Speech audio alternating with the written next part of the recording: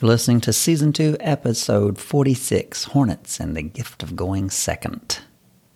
Welcome to the Minor Touches to Major Impact podcast, where nonprofit leaders get the strategies and the encouragement they need to see their mission fully funded. We refuse to leave the world as it is. No, we dream of it as it could be.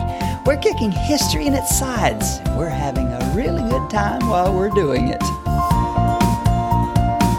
We believe that paying attention to the minor touches maximizes our impact for our mission.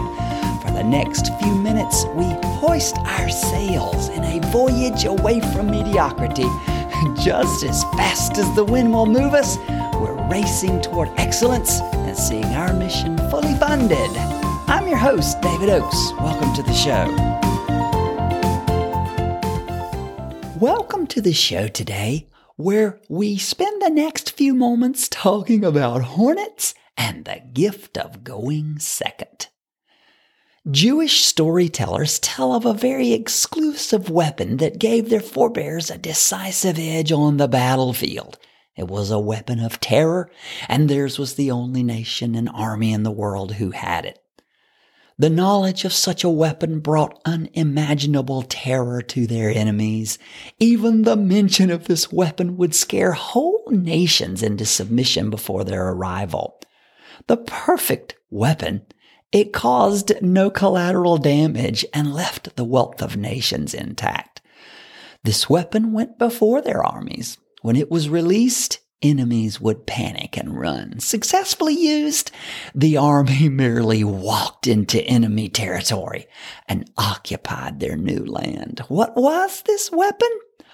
Hornets. The storytellers tell how their god would send swarms of hornets into their enemies' lands ahead of their conquests. They would march for days or weeks, ready for battle to arrive at a terrorized, demoralized, and defeated enemy.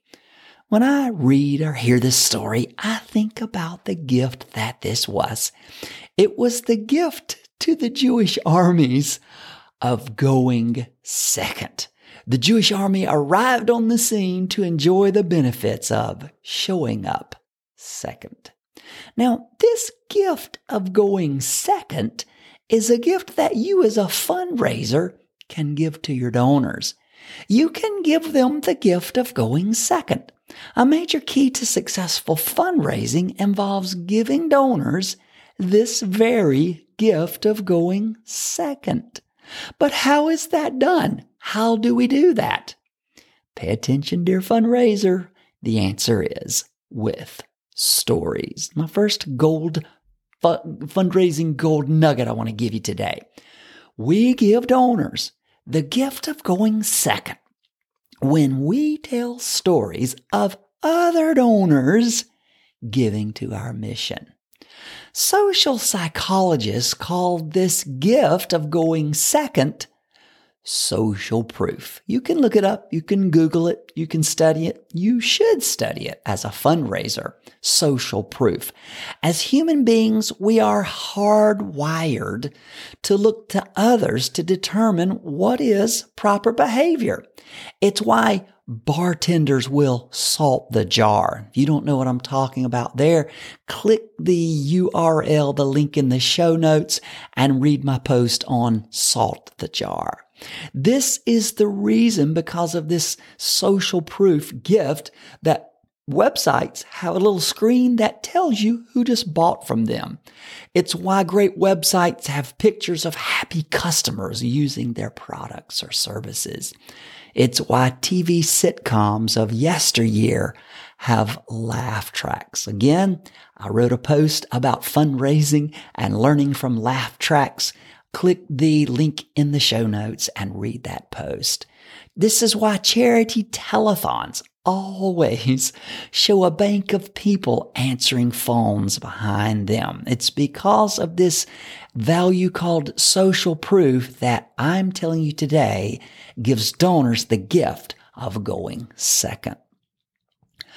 Fundraisers provide social proof and give donors the gift of going second when they tell stories of other donors giving to support their mission. So when you tell stories of other donors giving to support your mission, you're giving potential donors and future donors social proof. When you tell stories of people who give monthly, you are telling potential donors that giving monthly is proper behavior. You're giving potential monthly donors the gift of going second. When you tell stories of people who volunteer at your organization, think about it. You're telling potential volunteers that volunteering at your organization is proper behavior. You know what you're doing with those stories? You are giving future and potential volunteers the gift of going second. When you tell stories of people who leave legacy gifts to your mission, you're telling people who will potentially leave legacy gifts to your mission what is proper behavior.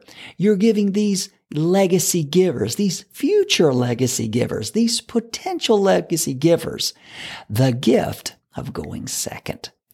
Listen and trust me when I tell you, nothing inspires action for the greater good more than stories. But the problem is, here's the problem we have as fundraisers. We tell stories about ourselves. We tell stories about our staff, our buildings, our classes, our degrees, our equipment ad nauseum. That's the problem. The solution. Change, switch, do an about face, and begin to tell stories about donors who give their finances. Tell stories about donors who give their time. Tell stories about donors who give their influence, and so much more. We give donors the gift of going second when we tell stories about the joy and fulfillment others get from joining in our mission. One of the things I get my clients to do is to collect and always start telling stories about donor impact. Do it well and trust me, the dollars will roll in. Think about your next appeal. Will it tell stories about donors that give?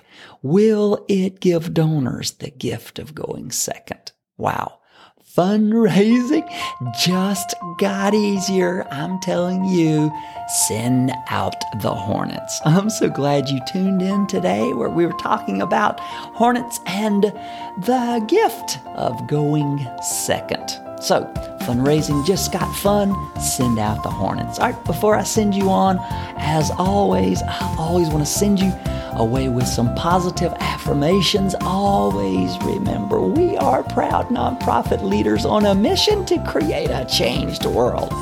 We are not begging. We're not pleading. We are inviting humanity to partner with Providence to see injustice become justice, to see wrongs become righted, so we can leave the world we found in a better place. It's all coming together. It's all breaking our way. Every day we're a little more clear in our message. We learn a little more strategy. We see another piece of the puzzle coming together. So until next time, this is David O saying, don't ever forget, it's these minor touches that lead to major impact. So long.